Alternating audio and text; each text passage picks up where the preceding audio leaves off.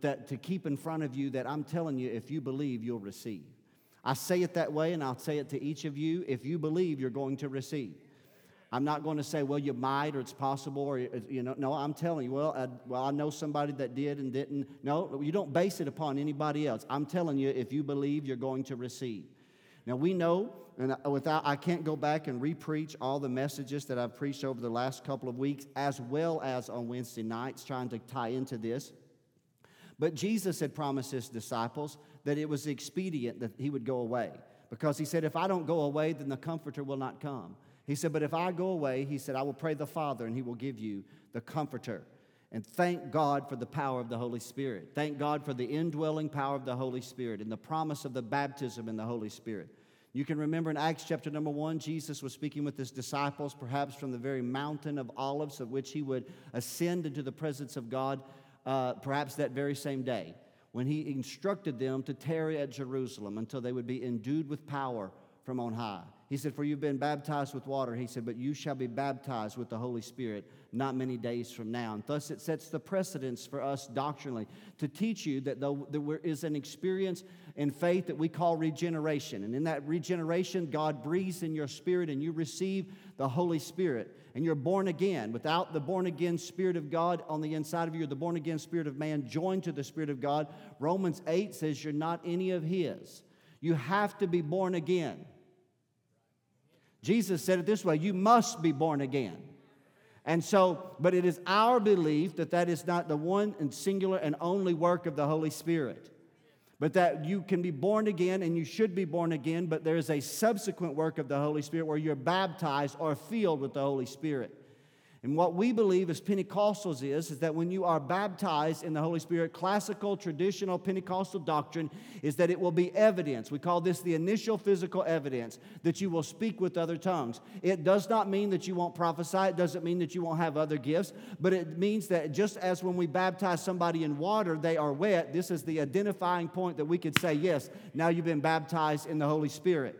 Now, that's a controversial doctrine, and not everybody believes in it. I personally do believe in it, and I encourage you in that mode and in that manner. That's the identifying point for me. When I knew that the power of God had come upon my life is when I did speak in other tongues. Now, this also, though, is the point of controversy. That's the thing that's confusing to a lot of people, is the speaking in other tongues. Some people are turned off by it. Some people are turned away from it. Some people believe in it but are afraid of it. Some people enjoy it, that you speak in other tongues, but they are fearful of it themselves. But I want to teach you if I can. I believe in both preaching and teaching, but I want to teach you concerning understanding speaking in other tongues, because I want it to be something that, number one, if you're already baptized in the Holy Spirit, I want you to maximize that work of the Holy Spirit in your life. I want you to learn to yield to that indwelling Holy Spirit that's on the inside of you and exercise the gift of tongues and speaking in other tongues on a regular basis. But if you're not, and you've just been in that point of, man, should I or shouldn't I want this to be something that you so value, that you say, God, it's like the pearl of great price.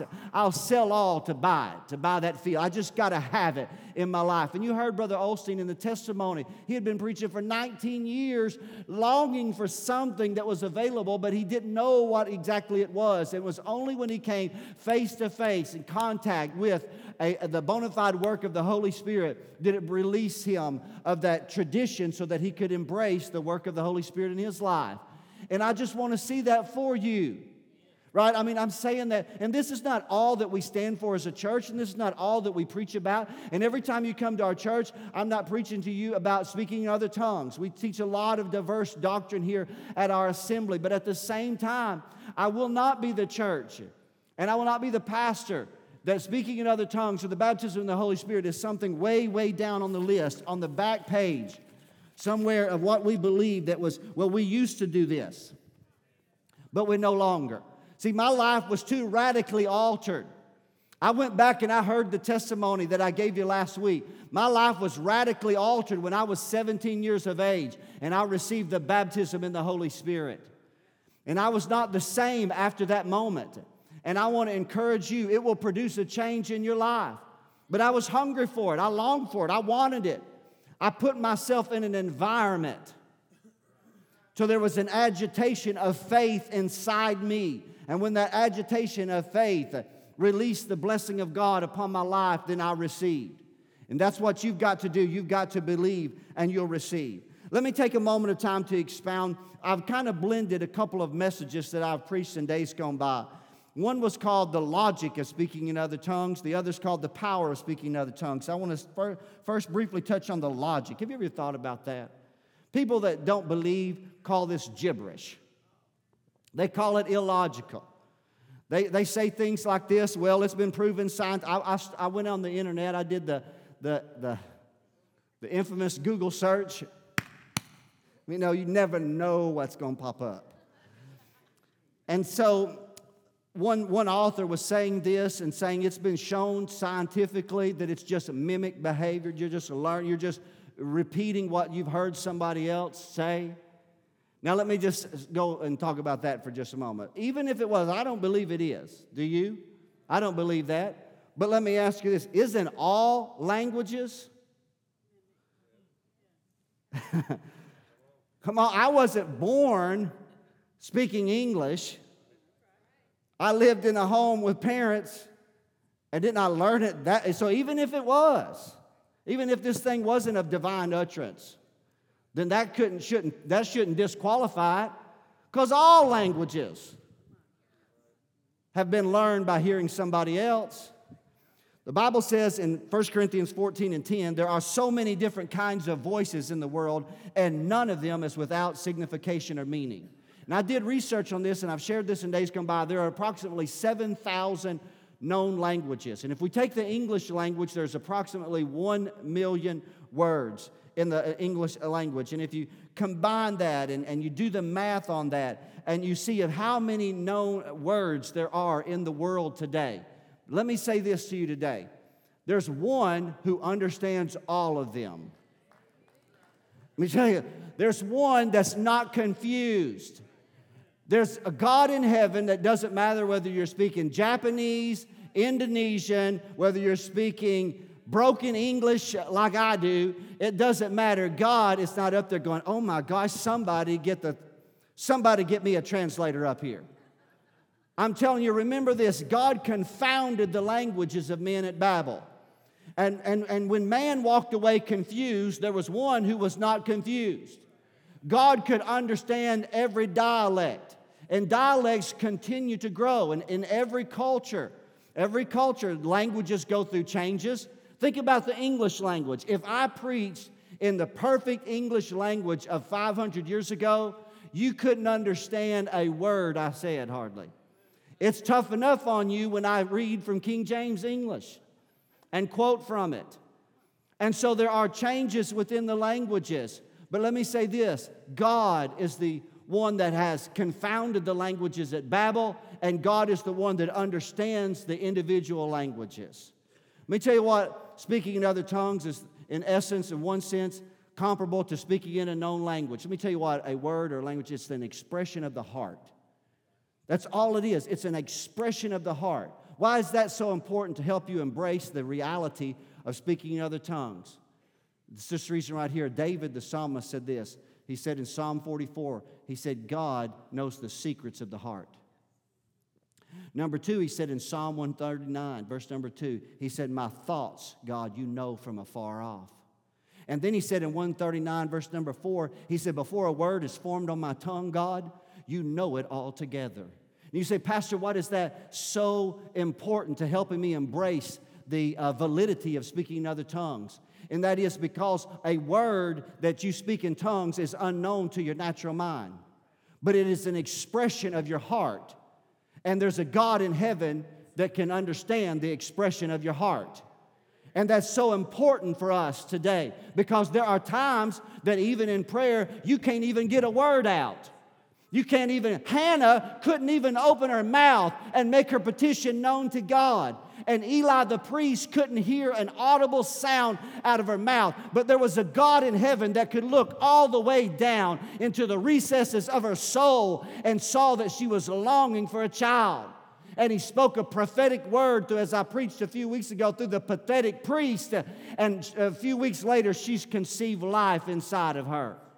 Let me tell you today, You got to get past this, I don't understand it. Paul said, my understanding is unfruitful.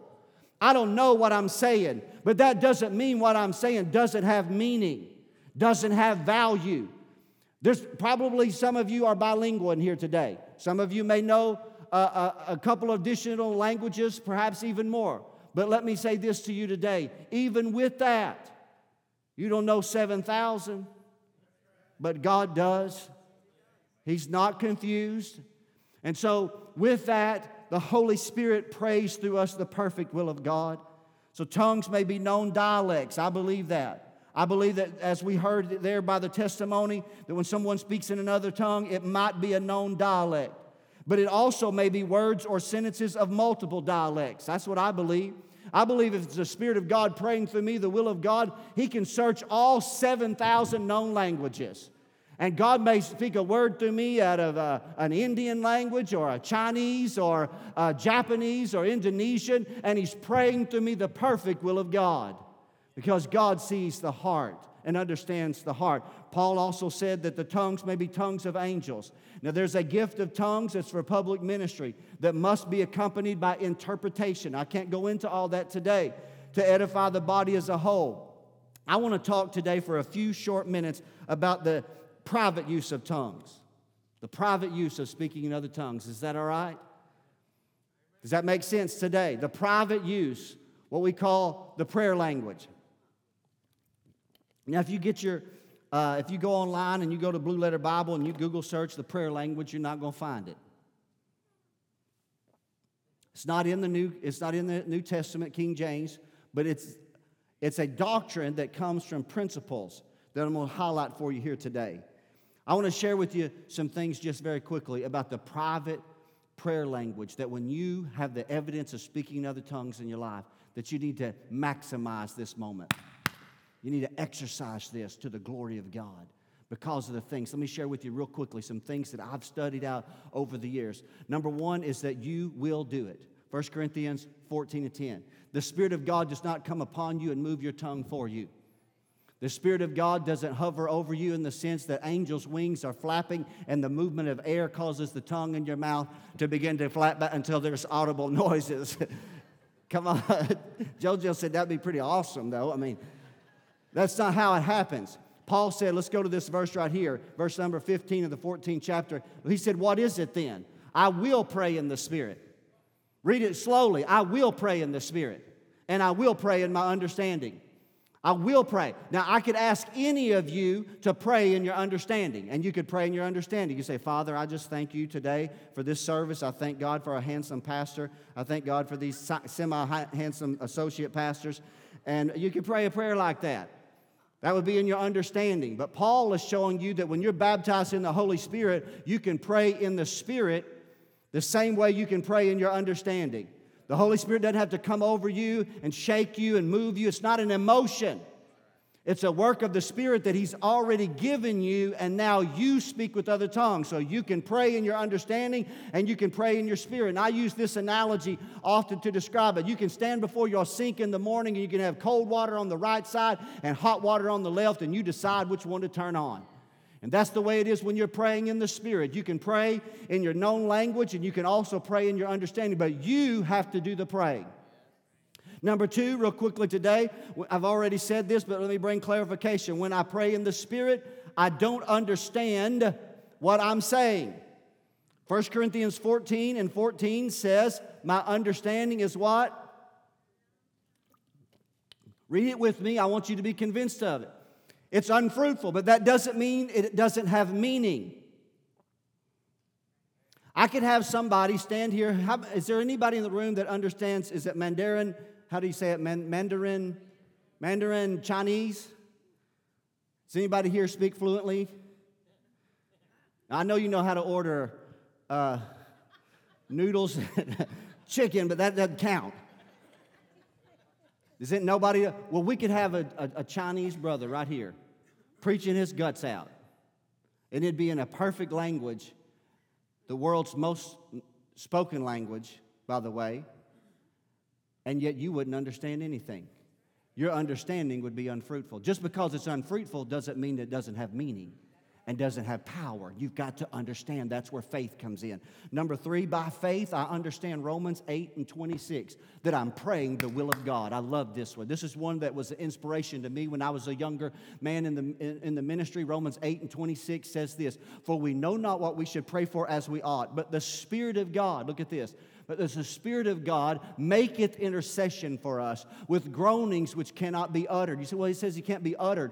If you look that word up in the original language, P.C. Nelson, which was the original founders of the Southwestern Bible College of the Assemblies of God and down in Tyler, Texas, said that it also can be interpreted or understood. Not necessarily uttered, but understood. So let's add one other verse of Scripture to this, or 3 verses in 1 Corinthians chapter 2, verses 9 through 12. We're going to just read them very, very quickly. It says, as it is written, eye has not seen, nor has it ear heard, neither has it entered into the heart of man the things that God has prepared for those that love Him. But look at verse number 10. But God has revealed them unto us by His Spirit. For what? For the Spirit searches all things, yes, even the deep things of God. Verse 11, for what man knoweth the things of a man, save the spirit of man which is in him? Even so, the things of God knoweth no man but the Spirit of God. But look at verse number 12. Now we have received not the spirit of the world, but the Spirit which is of God, that we might know the things that are freely given to us of God. And so I titled this little part here, the will of God. You don't always know what to pray for. Because if it's dependent upon you in your rational mind, sometimes you will pray in a carnal mindset, a selfish mindset. Joe said it a few moments ago. It was a spiritual selfishness, but he said, I'm going to pray a selfishness. We want to see it in our midst. But many times personally, we're praying about things, and we're praying about it in the sense of from our selfish perspective. But when you yield to the Holy Spirit, He's praying through you the perfect will of God. So when I don't know how to pray about it, how many of you ever had a situation when you said, man, I don't even know how to pray about this thing? I know I've heard that from many of you, and I've said it myself. I can't get peace about this. I don't know what direction to take. I don't even know whether I should ask this of God. Then you know what you do in that moment when you're baptized in the Holy Spirit? You pray come on, you pray and you say, God, I'm going to trust that the Spirit of God is praying through me the perfect will of God. Does that make sense? Number 4, as I pray. Now, is that a negative thing? Is that a selfish thing that's on the screen in front of you? I am edified. Now, the gift of tongues is to edify the church. But Paul said that when you pray in the Spirit, pray in tongues, you edify yourself. 1 Corinthians 14:4. You edify yourself. If you speak in an unknown language, you edify yourself. When you prophesy, you're edifying the church. I'm telling you, there's a place in your life. What does the word edify mean? It means to be built up. Let me give you an example of it in the natural. Now, I know that you're aware of this already, but Pastor Brown does not go to the gym and work out on weights. Yeah, I know you're going, well, Pastor, that is so obvious here. I know. I do not. But I have sons that do. And so they'll slip away for 2 or 3 hours at a time. Matter of fact, let me give you an example of this. Austin was home for that one day, Joe. He was upstairs. Aaron had come in. He hadn't seen his brother yet. He went downstairs, and this is in the house that's not finished with the studded walls and everything, but there was a weight set down there. And he pulled the weights out, and he's cranking the weights up, and he's hanging on the boards, and because this is his words, he wanted to get jacked up before he went up there. So he went up there, his brother could see how he was all like that right there.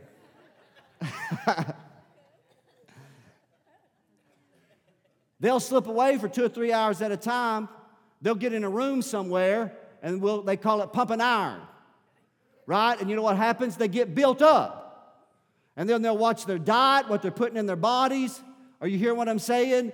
And they'll do it all so that when they come out of that moment, there's a change in their appearance. Let me tell you, when you go to a prayer closet and you begin to speak in a heavenly language, something begins to work on the inside of you. You get edified, built up in your most holy faith. I said to you last week, I said, I hear a lot about burnout in ministry. People talk about, well, I was burned out in ministry and so I gave up, or I needed this. And I told you that I've been pastoring now for 20-something years and preaching for 30 years, and I've never been burned out. And you say, Pastor Brown, what's the key to it? It's because I learned I got to get alone with God. When I said it this way, and I'll say it again, when there's nobody to pat me on the back or whisper in my ear and saying, keep on the firing line, you know what I can do? I can get alone with God, and I can get my praise on and my worship on, and I can be like David. Come on, I can lift up a praise, and out of my own belly will begin to flow a river of living water. I like what John Wesley said. They said, John Wesley, why are the crowd so big coming out to hear you preach? He said, I don't know. He said, I just set myself on fire for God, and people came just to watch me burn. Glory to God. I don't know about you, but I believe I can edify myself in the Spirit of God and grow stronger every day. As I pray, let me tell you this, I'm declaring the mysteries of God. I'm declaring the mysteries of God. That's a powerful thing right there. Let's read this verse right here, 1 Corinthians 14:2, if we can. 1 Corinthians 14:2. It says, he that speaketh in an unknown tongue speaketh not unto men, but unto God, for no man understandeth him. But look at this. Howbeit, in the Spirit he speaketh mysteries. What does that mean? And I can already see what I'm going to do. I'm going to cut this message in half today, and I'm going to finish it next week because I want time at the altar, because I want time to pray with you. Now, 2 weeks from now, it's going to be Father's Day, and I've got to shift. I've got to shift to another direction. I can do this one more Sunday, and we're going to pray for people tonight in the prayer service. We're going to just pray that God will intercede. We intercede, but we also pray for each other because we've got to make room for it. We have to make room for it. It will change your life. Changes your life. This fifth point here is Paul said we declare the mysteries of God. What does that mean? The Amplified Bible says it this way. He said he utters. Now let's go back to that second verse if you would real quickly. I'd like to read it there. He that speaketh in an unknown tongue speaketh not unto men, but unto God, for no man understandeth him. However, in the Spirit he speaketh mysteries. So let's pick it up here. Howbeit in the Spirit he speaketh mysteries. Here's this same phrase in the Amplified Bible. He says here in the Amplified, it says he utters secret truths and hidden things that are not obvious to the understanding. Hidden truths. Let's come down and let's wrap this up and think about that for a moment of time. I believe in building up faith. I believe in the spirituality of the development of your faith, don't you? I just believe that. Faith can grow. Faith has to grow, right? And faith has to be edified and built up. I mean, it's just like anything. If you don't edify and build up something, what's it going to do? Decay and decline. So faith has to be put into a cycle of a life of regeneration. Am I making sense? Of regeneration. There's a regeneration that has to take place. And the Romans chapter number 10 gives us a little brief picture. It says, faith cometh by hearing. Faith cometh by hearing, and hearing by the Word of God. So let's try to put that together. Faith is the capacity to believe. Faith is the capacity to trust God, to rely upon the Lord, to believe God for anything in your life, whatever's necessary, whatever you need at that moment. It's trusting God. It's a belief. Correct? Right? Sometimes it's believing in, but it's more than believing in. It's believing for. Anybody can believe in something, but it's quite a difference than believing in. You believe for something. Does that make sense? That's trusting God, relying upon God, putting all of your expectation in what God said. And so as a believer, our belief is this. We believe that the promises of God are yes and they are amen. We believe that the Word of God is the voice of God, and it is synonymous with God.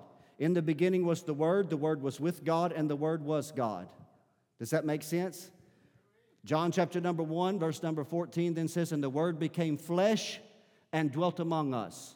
We beheld His glory, the glory as of the only begotten of the Father, full of grace and truth. For the law was given by Moses, but grace and truth came by Jesus Christ. Right? Thank God for the Word of God. So the writer Paul who heard unspeakable words when he was in the presence of God and in a trance, the Scripture says that he's teaching us your faith comes by hearing the Word of God. So it's built up and you become established and rooted in faith. Well, if all your faith ever gets exposed to is this 45-minute message that I give you once a week, you're going to be shallow in faith. You're not going to have any depth. You're not going to be able to withstand trial. And you're certainly not ever going to be able to believe God for anything beyond just the things that are within the closest reach of your faith. And so, but when you pray in the Spirit, let's think about that for a moment. The Spirit searches all things, even the deep things of God. You say, well, in my mind, though, I don't understand those things. But see, my spirit works when my mind does not understand. Did y'all hear that? Your spirit responds to things that may be even separate from your mind. And so when you're praying in the Spirit, let me just say this, you are audibly at times declaring worship to God in another language. You're declaring the wonderful works of God, number two. Isn't that what they heard them say on the day of Pentecost? We hear them in our own languages declaring the wonderful works of God. And so as you're declaring the wonderful works of God, as you pray in the Spirit, then what's happening is then your spirit, the faith inside your spirit, it's a regeneration. Does that make sense? It's a recycling. As you declare the Word of God, as the Spirit gives you the utterance, your faith is edified and built up because it's hearing the Word of God. No, y'all not catching what I'm saying. Let me go farther. That's how when I go to my prayer chamber and I just pray and I worship God. Now, it works in the natural language as well. How many know you can encourage yourself in the Lord in your natural language? How many of you have ever just quoted a psalm or spoke the word or just read it audibly? I'll tell you, I'll get alone with God. I'll just read it out loud. I read it out because I want to hear it. Because faith cometh by hearing and hearing by the word of God. But I'm trusting that when I'm praying in the Spirit has searched the deep things of God and is speaking them audibly through me. And my faith is hearing it, and He's growing, and He's getting stronger, and He's trusting God. And that's why you can go to prayer like this, and you can come out like this right here. Right? You can come out because you've been strengthened by the power of the Holy Spirit who dwells on the inside of you. Church family, this power of the Holy Spirit and the gift of speaking in other tongues can't be lost in the transition of the church. And if we're not careful, we will lose it. One day, if there's not a change in the American Pentecost, not worldwide, man, you go to what happens in Honduras? Everybody is Shatakaya Mosian, aren't they? I'm telling you, it ain't in the back corner somewhere, is it? It's not in just, no, I'm telling you, they've just embraced it and they're running with it. But what's happening in the American church is we want to look cool. We got a certain look. We got a certain people. And we don't want anybody to think we're odd or weird. I've said this before and I'll say it again. If you're weird, after the Holy Spirit came upon you, you were weird before the Holy Spirit came on you. Because He's not produced that in you. Listen, I don't care. I want to say this. I speak in other tongues. I want you to be baptized in the Holy Spirit. I said as I close today, Aaron, do you care to join? I'm not on the platform, but you do. We appreciate Aaron, don't we? So, sometimes on Sunday nights he plays for an hour at a time so we can pray. And we appreciate all of our musicians and all that they do for us. I said this last week, and I want to reiterate it today. I had to learn this. I had to learn years ago, I can't base the full effect of this message on what happens in the next 15 minutes. Can't do it. If I do, I'll quit. Then I would fall into that trap of burnout because I'd get frustrated. Because if I think I have to see the fruit of it immediately, Jesus walked away from a fig tree. Walked away, said something to it and walked away. They thought He was out of His mind. Till the next day, the fig tree was dried and withered away. I'm going to believe God to pray with people today. But see, I believe it's a ripple effect. We cast in the pebble, and it's going to spread. Some of you are going to go home, and you're going to be private time. Some of you are going to be driving. Some of you are going to be just alone in your house like I was in 1986. And then the Spirit of God's going to come on you.